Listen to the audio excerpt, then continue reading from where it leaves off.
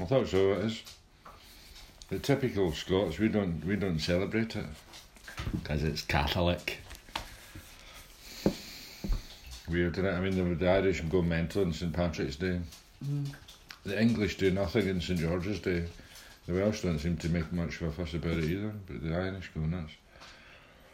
I get pissed. Anyway, back to business. Eileen Caddy, opening doors within November 30th. A Scottish person. Aye. A wee bit of wisdom from our Eileen, right? Get this. You cannot move on to greater works until you've sorted out your relationships and walk in love, peace and harmony with each other, harbouring no resentments or ill will.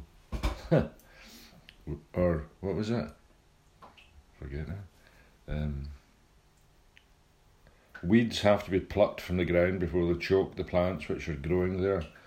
Pluck out all the weeds in your life now before they become firmly established and suffocate those beautiful plants which are growing within you. You cannot grow and expand spiritually when you harbour any hate, jealousy, dislike, intolerance or misunderstanding in your heart. Sort out your differences quickly and keep the love flowing. Never wait for the other person to make the first move. You can always do something about it, so why not do it and do it now? Never put off until tomorrow what can be done today. Much is waiting to unfold, but it must unfold in the right atmosphere, the atmosphere of love, love and more love. Oh, well, I think she was listening into my conversation this morning. What was it you said? Well, you had a grievance. I needed to get rid of a little resentment that you were I was harbouring. You were aggrieved. And I said, I got rid of it, and then there was love. It was. Well, that's step 4, isn't it, really? You know, it's like hate, jealousy, dislike, intolerance, misunderstanding. You know, it's like resentment, fear, guilt. But I understand about shame. You know, the sort of voicing your disharmony. Otherwise it does grow and fester. You cannot move on to greater works until you've sorted out your relationships and walk in love, peace and harmony with each other, harbouring no resentments or ill will. Ill will. Aye, ill will. That was funny. Do you know if you take W off the word will, you're left with ill. Weird. Well, that's like good and God, isn't it? You know, they're only one letter different. Right. I think that doesn't really matter. Will's an interesting word, isn't it? You know, I mean, self-will, willpower. You know, it's like, you know, you leave something in your will. And it was like, you know, when John was reading the promises the other day in the Wednesday meeting, we will, you know, it was like, we will have a new attitude and outlook upon life. We will this and that, you know, we've got the promises now. Yeah. We will have a new freedom. We will have a new, you know, this will. Anyway, shut up. November 30th, AA thought for the day. Can I just interrupt you? Please do. How about fixing the tap? What, before I read this? No, but like talking about getting rid of our grievances. You want me to fix the tap? Why? Why can't you fix it? It's sexist. I'm not a plumber. It's a man job. Yeah, it is. It's one of those men jobs. You're right, it is. Right, sorry. Carry on. I quite like the drip. Yes, it's quite zen. All you have to do is just put a sponge under it and a tea bag or something like that. Yeah. Right. Mental note to self. Sam's got multiple grievances.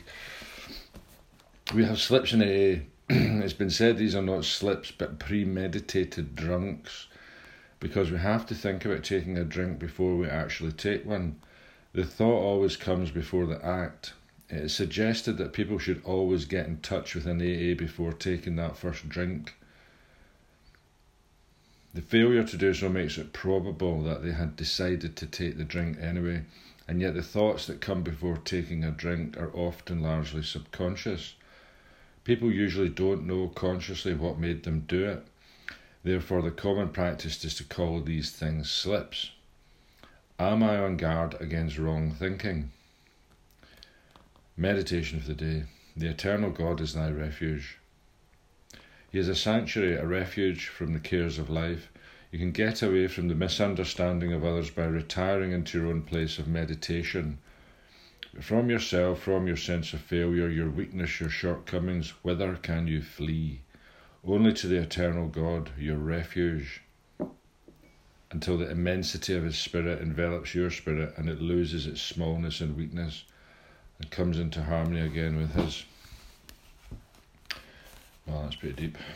Prayer for the day. I pray that I may lose my limitations in the immensity of God's love. I pray that my spirit may be in harmony with his spirit.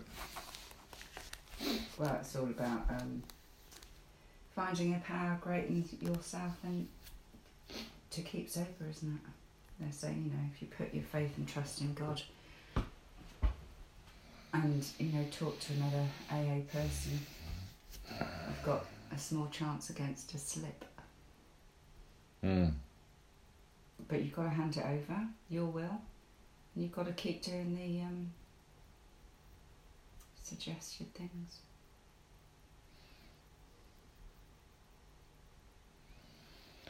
Yeah. The thoughts that come before taking a drink are often largely subconscious. Largely subconscious. People usually don't know consciously what made them do it. That's quite worrying, isn't it? It reminds me of that bit in the big book, the memory of the suffering and humiliation of the, just goes.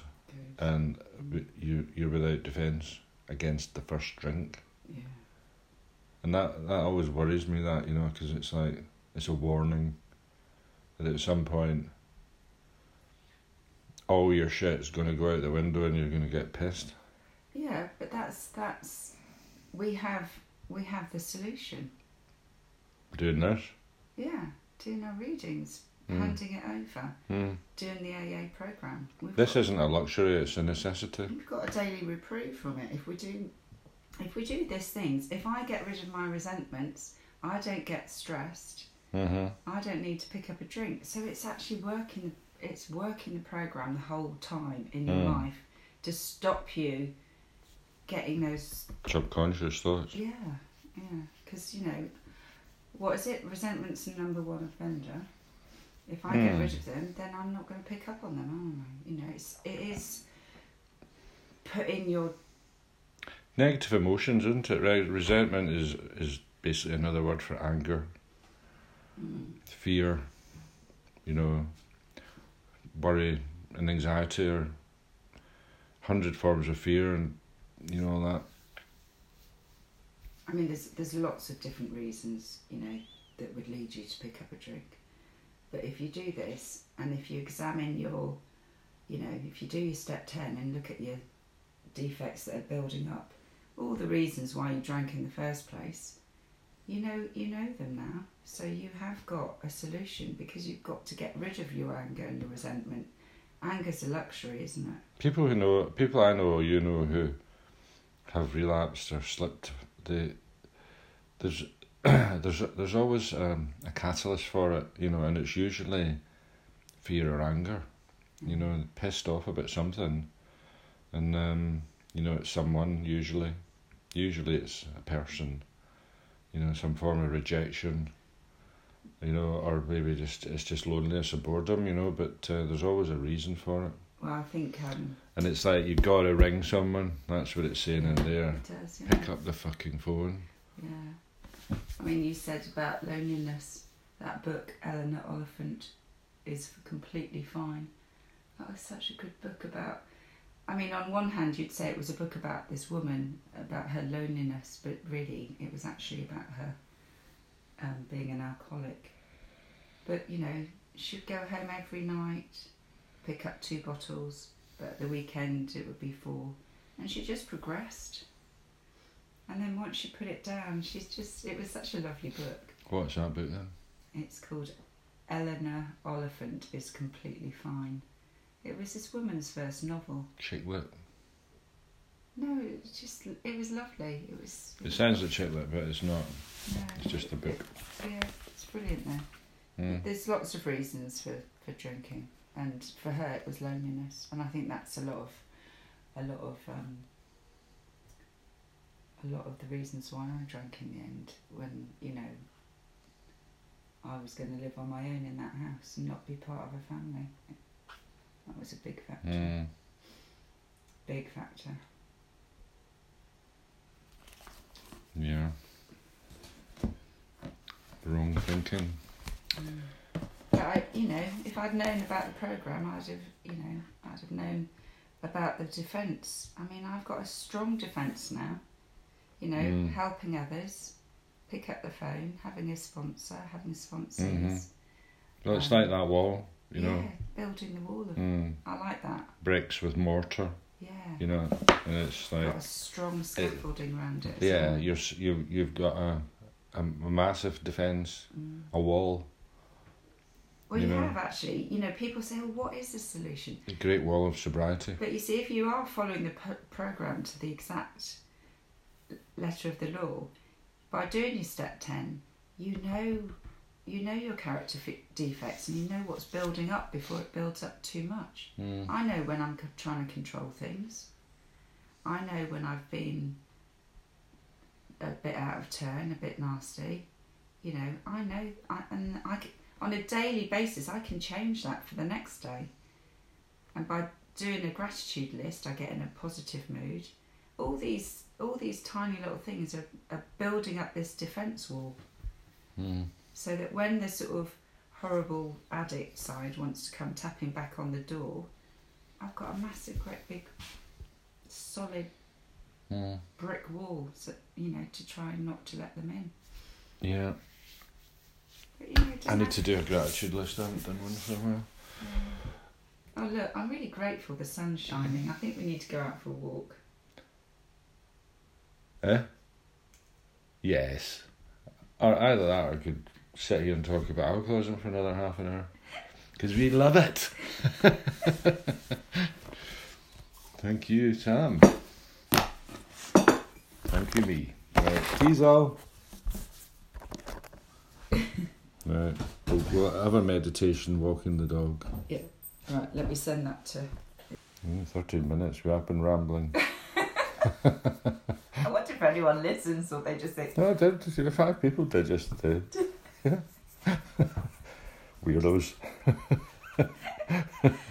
Who's the 5? The people who can't be bothered reading. Jode. I don't know.